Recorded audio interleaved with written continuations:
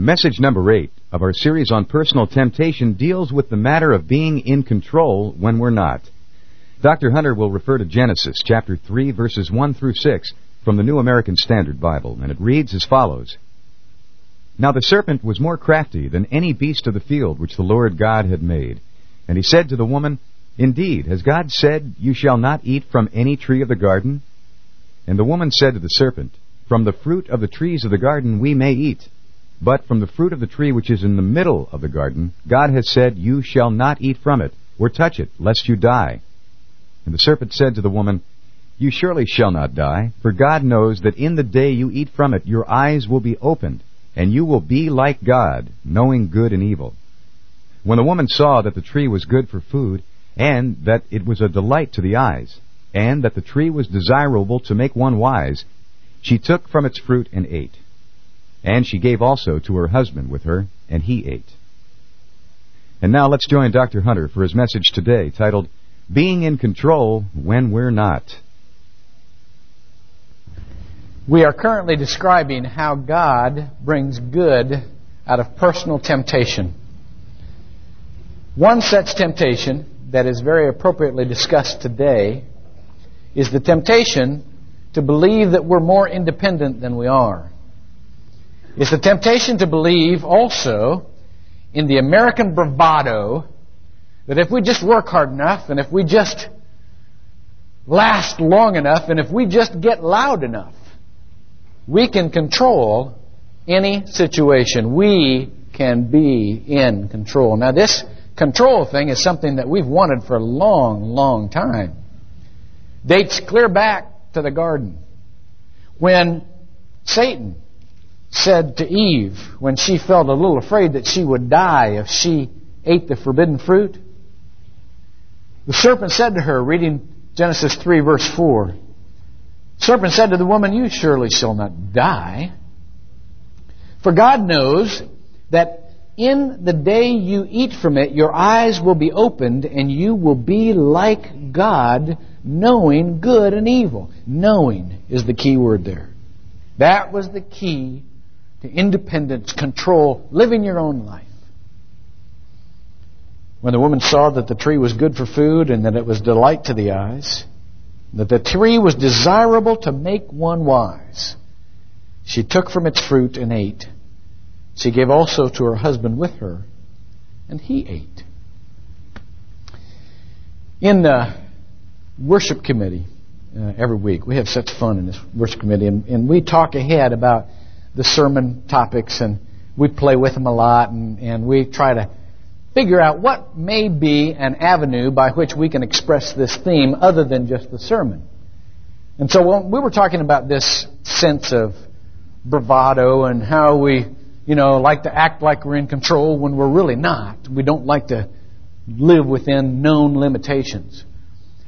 We were saying, well, now who really symbolizes that? Who was someone who always, felt like they were in control of the situation and acted like they were even though they weren't? And somebody came up with the memory of Ralph Cramden. Do you remember Ralph Cramden and the Honeymooners? Now, I was thoroughly insulted when there was somebody on that worship committee who sits in our very midst right now who was too young to remember Ralph Cramden. For those of you who don't remember, this was a sitcom in the early 60s, maybe late 50s. I can't remember. Age does that to you. And this was a picture, a paradigm of the American family, and especially of the American man who liked to believe he was so strong and independent. And this particular clip that we're going to show you out of one of those episodes has Ralph at his lodge meeting. Back then, one of the things you did to make yourself feel strong is to join a lodge, And his was the Raccoon Lodge. And it kind of made you feel, because there's people who weren't part of it, and you were part of it. Churches do that today, by the way. What church do you go to? First Baptist. They do that. Northland. They do that. Church of the Annunciation. Ooh. OCC. We do that. Yeah, we do. We do that. We scare one another by the church. Well, anyhow, this is a scene. I just want you to watch this clip about someone who is making believe mostly about his independence. Now, for the second order of business, it gives me great pleasure to remind you, brothers, that next Sunday is the day of the Raccoon Lodge's annual fishing trip. And I'd like to report also that, like last year, Brother Muldoon will bring the beer, and Brother Havemeyer will supply the knotworks. Now, in the past years, we've always tried to make our fishing trips better than the year before. However, this year, there's been a consensus that we should leave our wives at home. However, we must take a vote on that.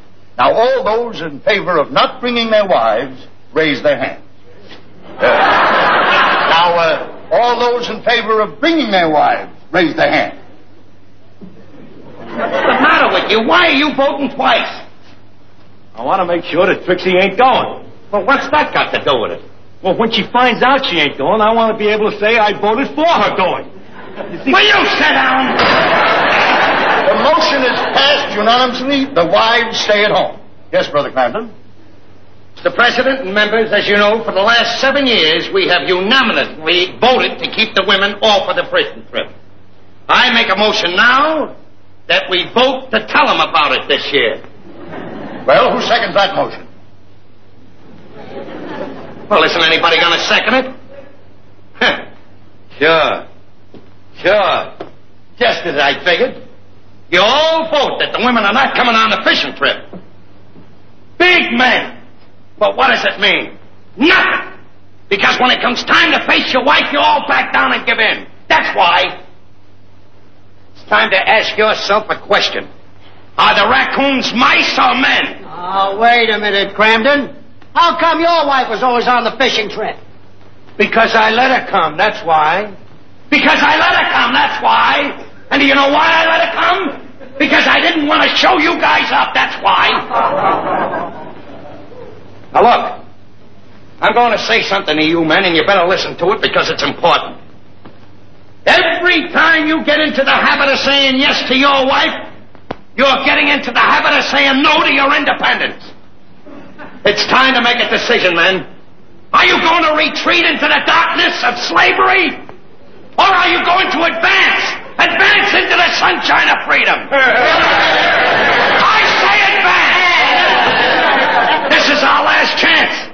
If we let these women take over our fishing trip, we are through. All is lost. Remember, today it's the fishing trip. Tomorrow it'll be the pool room. He's right. I second President's motion. That's a good Well, with you, Ralphie. Gentlemen, this is a great night in the history of the raccoons. Say, how about a poker game as a declaration of our independence? The beer and the pretzels are on me. Thank you very much, Mr. President. Thank you, man. Well, I gotta hand it to you, a rotten ping pong player, but you make a good speech maker. If you were 90 pounds lighter, the boys would have carried you out there on their shoulders.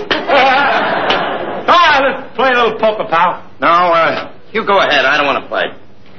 But you like poker. I know, but Alice told me to be sure and be home at 10:30.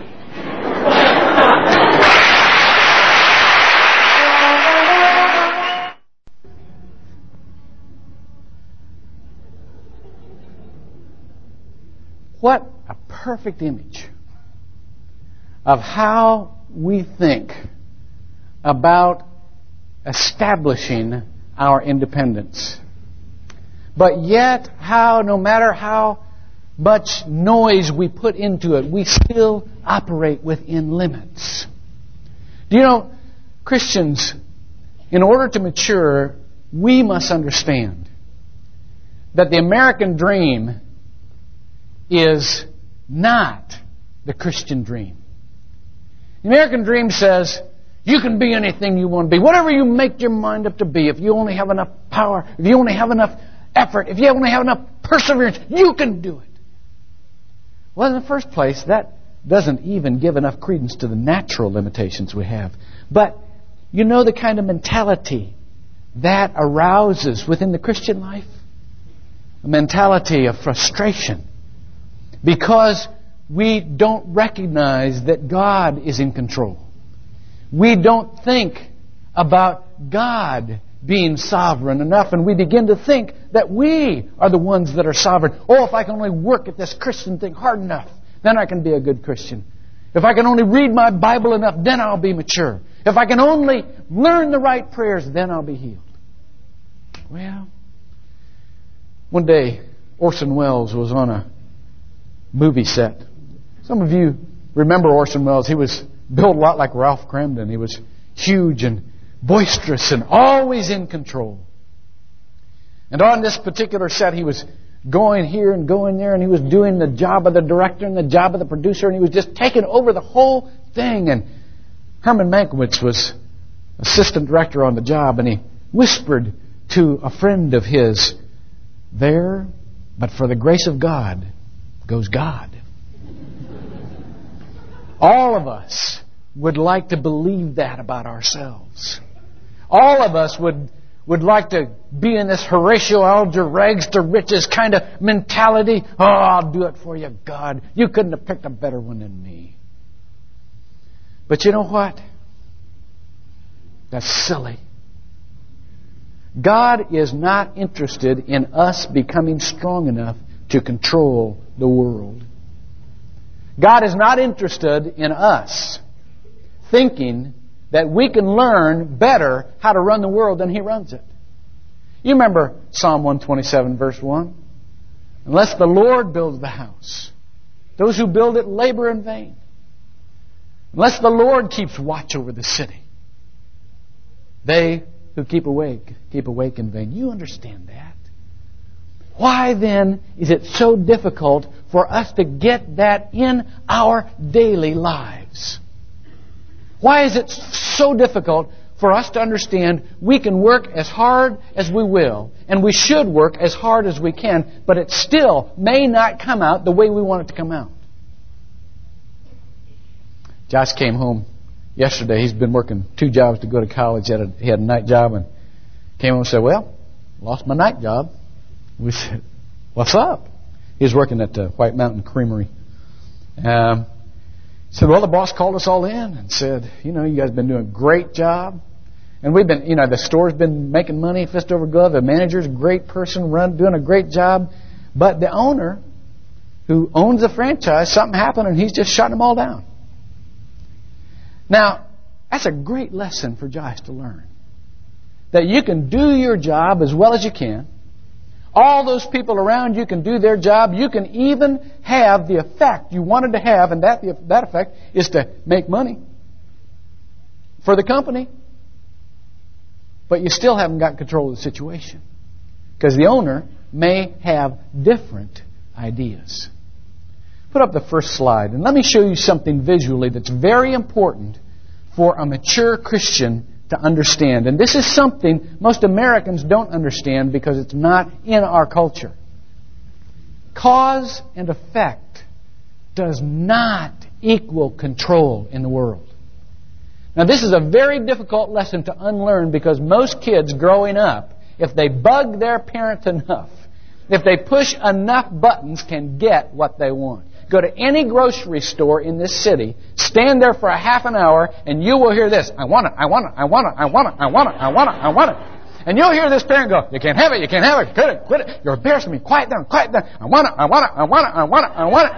And you know that kid continues, because the kid knows if he can produce enough "I want it's" as the cause, and his mother can become tired enough as the effect, he can avail and gain control. And that's exactly what happens in 9 out of 10 times. Now, what happens? Okay, you can take that off.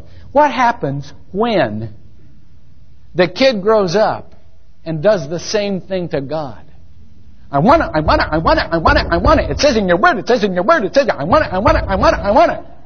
And God says, "No. That's not in my plan." That kid is crushed. You know why?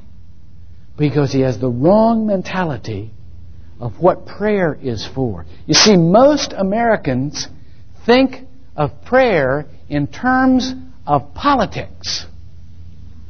Prayer is something you use to gain power in order to gain control of the circumstance. That's the most immature but most widely thought of use for prayer.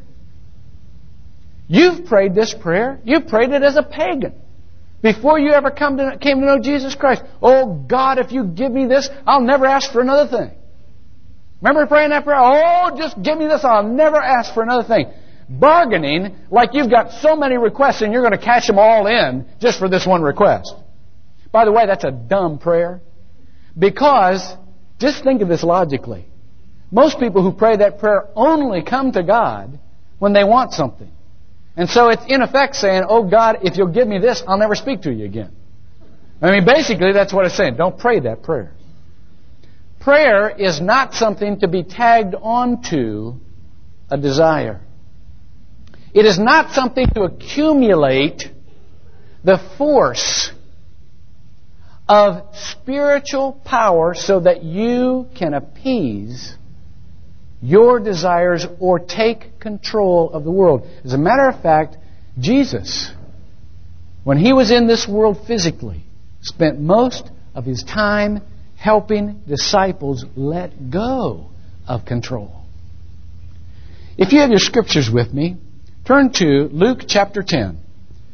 Let me show you what happened when He sent the 70 out into the world to minister.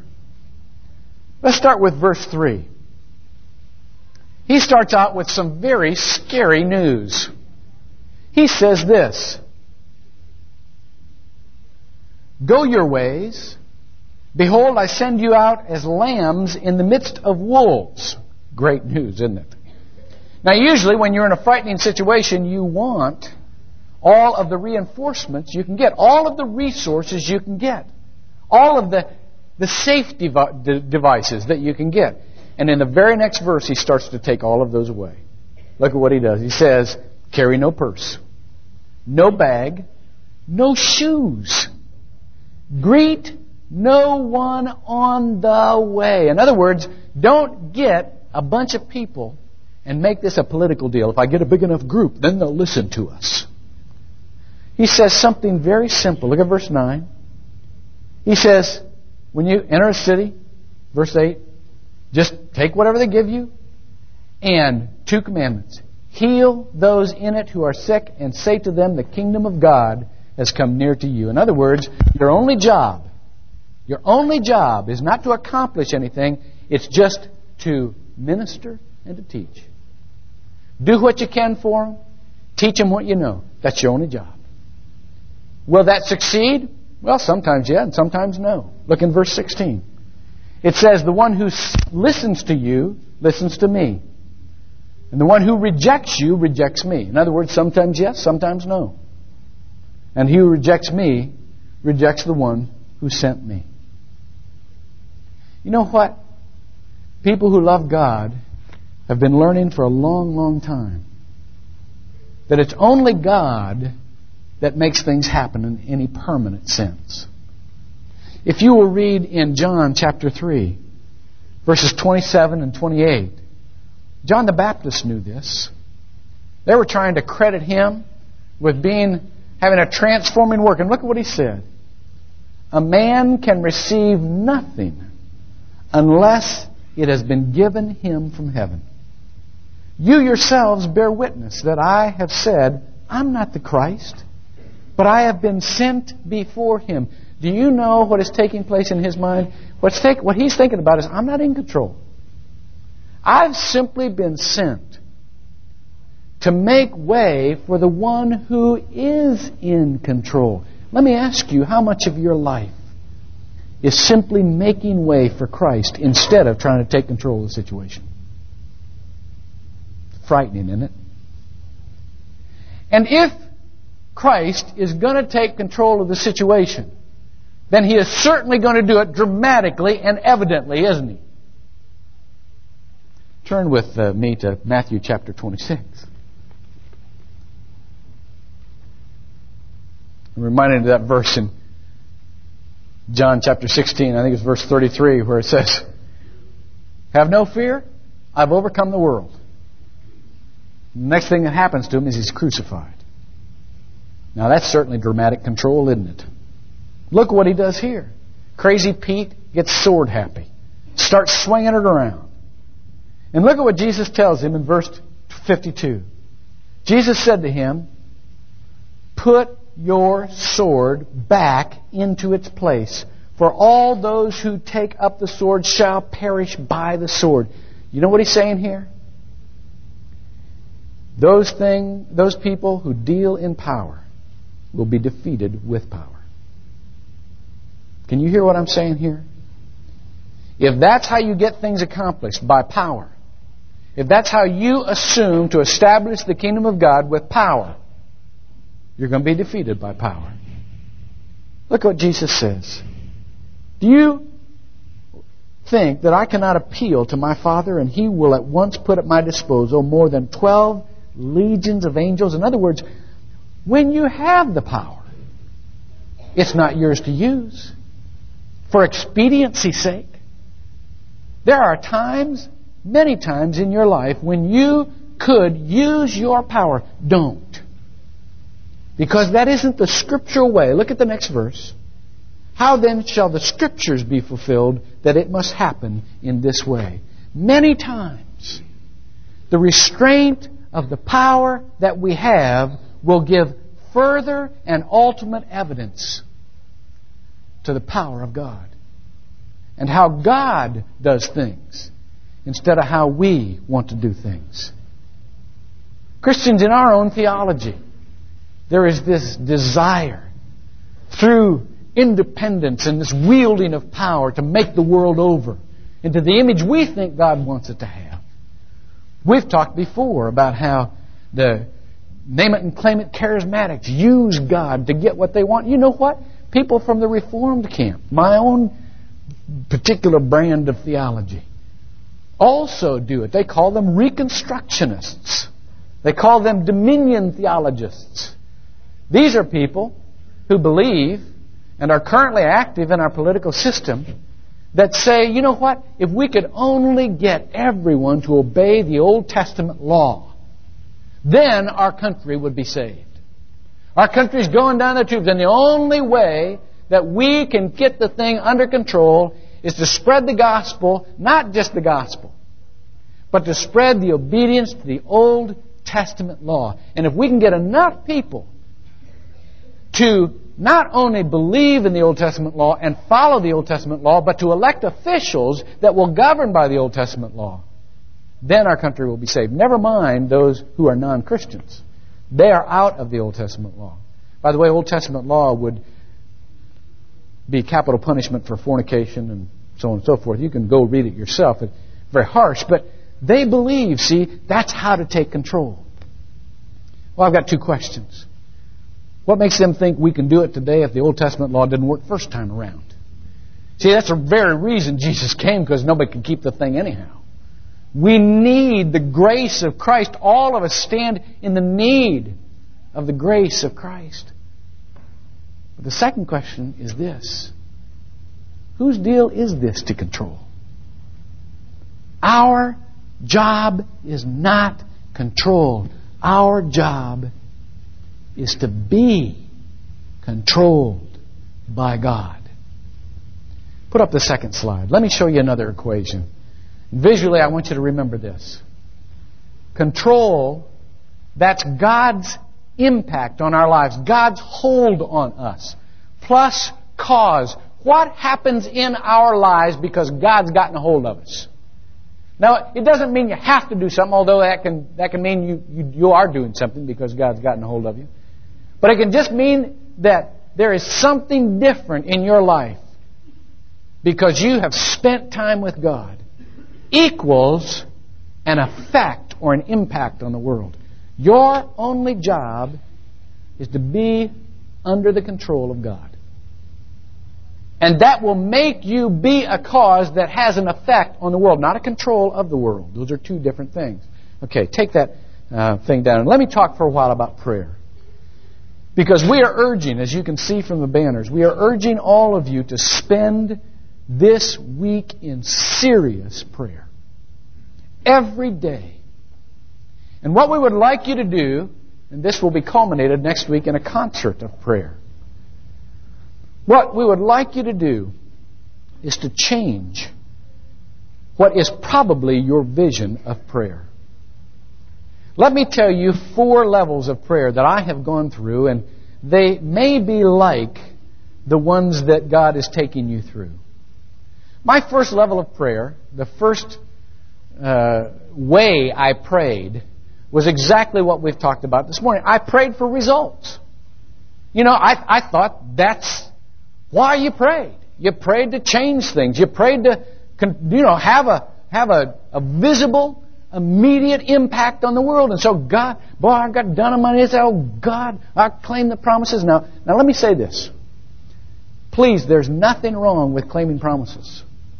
There's nothing wrong for asking for immediate results. I was talking to a lady that we prayed for 3 weeks ago. Has lung cancer, just big masses in her lungs. And we prayed for her in a prayer room, anointed her.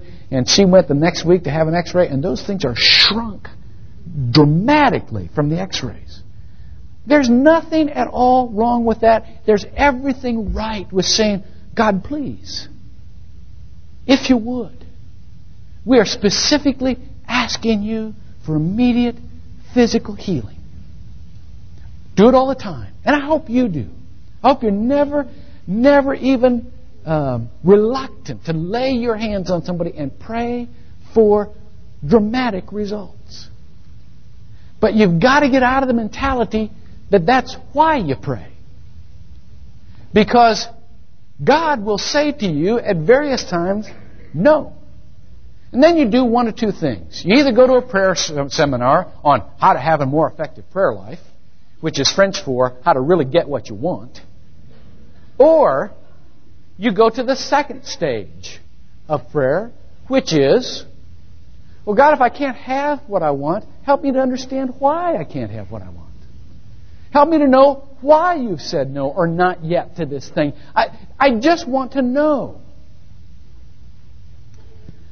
Could I say to you that our desire to know is a very normal thing, nothing to be ashamed of, but it can be another means of desiring to control the world. That was Eve's means of desiring to control the world. She just wanted the knowledge, see? It was desirable to make one wise. Oh, God, help me to know why everything happens like it does. Then I'll be back in control because I will have understanding.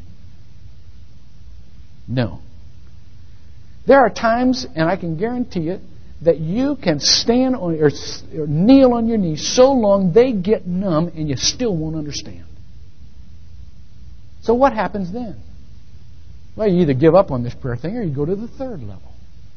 The 3rd level is, God, I didn't get results and I didn't understand, but at least we can have fellowship. That's the 3rd level. Now that's good, isn't it? That's good too. But you know what? There are lots of people who pray long periods of time, who have asked honestly if they felt closer to the Lord. They'd look at you and say, nah, I don't. I still feel as distant. I feel like I'm alone. I feel like there's no one out there. What happens then? If you haven't got results and you haven't got knowledge and you haven't got a feeling of closeness, what happens then? Then you go to the 4th level. And I'm going to stop with this one this morning because this is the point. The 4th level is, God, I didn't get anything I wanted. But help me to be of some use to you. Through some way I don't understand, help me to be of some use to you. Help me to have an effect, even if I don't know what that effect is. Do you know what happens when you pray that prayer? What happens every time you go into prayer, searching and seeking to be with the Father? there is a transformation of your life. It may be unnoticeable by you. Usually it does go unnoticed by you, that God has changed you in a certain way. But He has. And God has taken control a little bit more in your life. And there is a little bit different effect that you have in this world. And it doesn't happen all at once. And it's not all dramatic. And sometimes you can't tell it. But sometimes you can. Somebody came to talk to me this week on... We're getting several of these from time to time now, since the church has grown like it has. It's gone like from 300 to 2,400 in 5 years, in worship. And so people who are writing books like this church growth stuff, and they like, how to manage a large church. And this guy was a wonderful guy. Came in and says, I'm canvassing the nation. He's from Pittsburgh, and he said, I'm writing a book on church management and church leadership in large churches, and want to interview you. And I said, well, I haven't got much to say. He said, well, just let me come in and I'll ask you a question. So came in with a whole list of questions, and it was such a frustrating time. Because he just kept saying, well, how are you doing? I kept saying, I'm not doing it. God's doing it. We're just looking at Him. Well, no, there's got to be ways here. There's got to be. How do you structure the staff time? And how do you? I said, I don't know. We just kind of hang out and we talk and we just pray a lot and we just kind of watch what God's doing. Oh, he starts to get red. He's starting to talk to me like I'm retarded. Like I'm stupid. Let me ask it another way. Like I'm just not getting it. And I keep saying, there's nothing to get here. We're just listening and watching, and God's doing it, and we're trying to stay out of the way. I tell my students at the seminary the same thing. 90% of church leadership is just trying to figure out what God's doing so you can cooperate. And even when you can't cooperate, to be awestruck with what He's doing. That's what leadership is. It's just listening and looking and saying, God, if I can do anything here, I'm available. There was a pastor that I knew. He was my pastor. One of my pastors growing up. This was a man very unassuming. And to talk to him, he had no great lightning bolts that came out of his mouth and said, oh, wow, I've just got some great understanding. But this guy could walk in a room. And the effect of him being in that room was that the presence of the Holy Spirit was so strong, you just started feeling convicted for everything you'd ever done. You said, oh, God, I'm a sinner. He just walked in, he smiled at you. And there was such a strong effect just with His presence. He didn't do anything. It's just who He was. You know why? Because he spent so much time with God. And he wasn't trying to become anybody, or he wasn't trying to do anything. He just spent time with God, and that's what mattered. And so the effect that he had on people's lives was profound. It was like the shadow of Peter as he walked around. Because Peter had spent time with Jesus. It says in Scripture, aren't these the guys that spent time with Jesus? And so the very atmosphere of their lives had a profound impact in the world. It wasn't controlling. It didn't have to come out a certain way. It doesn't matter how things come out from your time with Jesus. This church could go to 100 people tomorrow. Could go to 12. It doesn't matter. What matters is, are you spending time with Christ? Are you seeing what He's doing? That's what matters. And God does what He does, gently and incrementally as well as mightily. Don't miss the effect of the prayers that you think don't have an effect. Those prayers accumulate, and they have an effect not only on your life but on the world. One story I heard, I'll quit with this. One story I heard not too long ago was a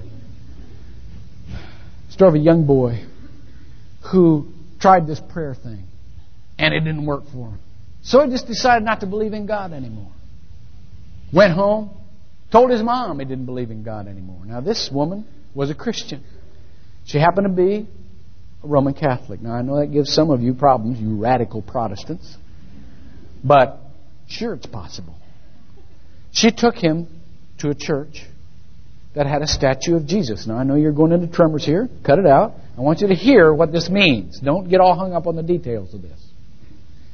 Statue of Jesus. And this statue of Jesus had one foot in front of the other. The mother took her son in there, and she said, I know that spectacular things are not happening in your life. But I want you to know that even with little things, speaking of little things, see you. Even with little things, given time, they will have remarkable results. And that's what prayer does. Given time, enough trips to the Lord, they have remarkable results. She said, look at that stone foot. And this foot of Jesus that was out front was rounded. It was about a half a foot. She said, do you know how that foot got like that? The little boy said, no. She said, thousands and thousands and thousands of people have been through this church over hundreds of years and kissed that foot. Do you understand that a gentle kiss, enough times, over a long enough period, can wear away stone?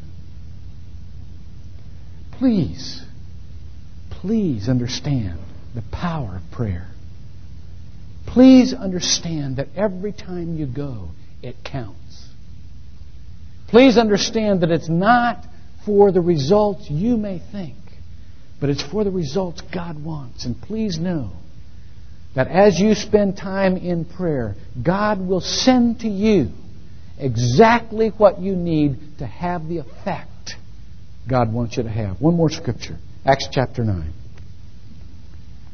This is Saul, one of the strongest men, and after he became a Christian, one of the strongest Christians that ever lived.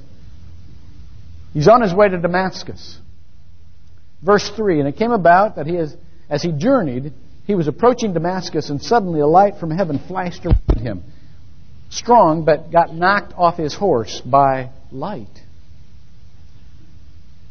And he fell to the ground and heard a voice saying, Saul, Saul, why are you persecuting me? It was Jesus. Just ask him a question. And that question was enough to put Saul into a position of submission. Look at the next verse. He said, who art thou, Lord? He's in submission right now, isn't he? Let me ask you this. Are you tough up against a situation you can't control right now?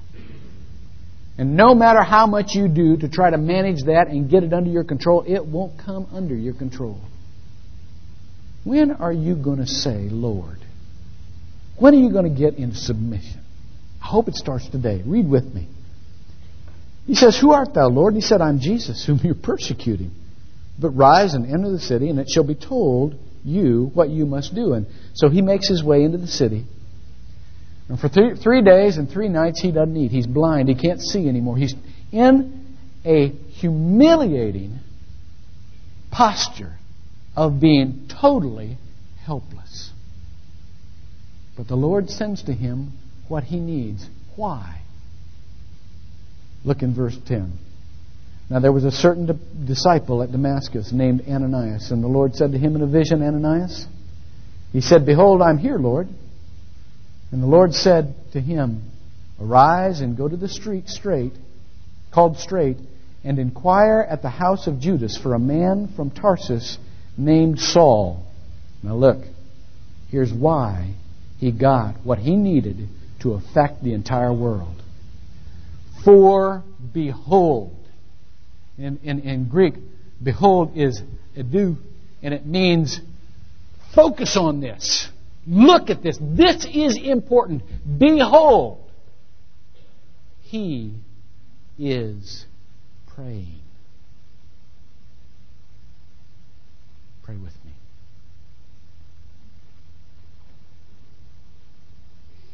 God, first we would ask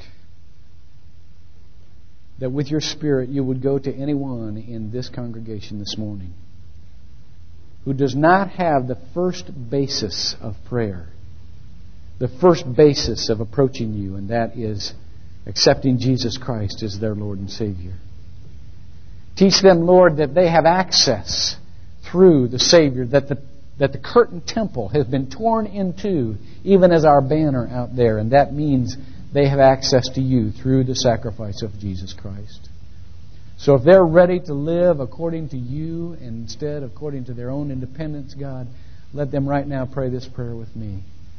Jesus, come into my life and make of it whatever you want. I accept the forgiveness of sins that only you could accomplish for me. I have no basis of which to ask for forgiveness on my own. I'm totally helpless, but I do accept what you've done for me. Come into my life and live with me forever and let me follow you. Now for the rest of us, Lord, who have said that prayer, but we are up against a situation right now that we have every temptation to try to control. We just don't know how to do it. Help us to turn it over to you. Help us to come to you to be controlled instead of to control. God, there are parents in here right now who want to know how to control their kids. And they can't do it. Let them come to you and say, Lord, control me. Make me consistent. Discipline me, and I will discipline them consistently. Love me, and I will love them. Make me the image of Jesus Christ. But transform my life so that when they look at me, they can look at you. There are husbands and wives right now. There are some in the midst of divorce. And they're trying to push all the right buttons to put it back together again. And they can't do it. Because we weren't meant to control. We were simply meant to have an effect. God, release them from that terrible burden of having to control the outcome. And let them, oh God, just come to you and say, Lord, just you control me, okay? Send your Spirit to me and transform me. If there's something I'm to do, something I'm to say, let me know. Otherwise, just transform me so that I can trust that you will work out your control. The same with workers, the same with projects. God, help us not to suffer under the illusion that we can make things come out a certain way. Help us simply to come to you and say, use me. However you can. Use me. So that others might see you. We pray in Jesus' name. Amen.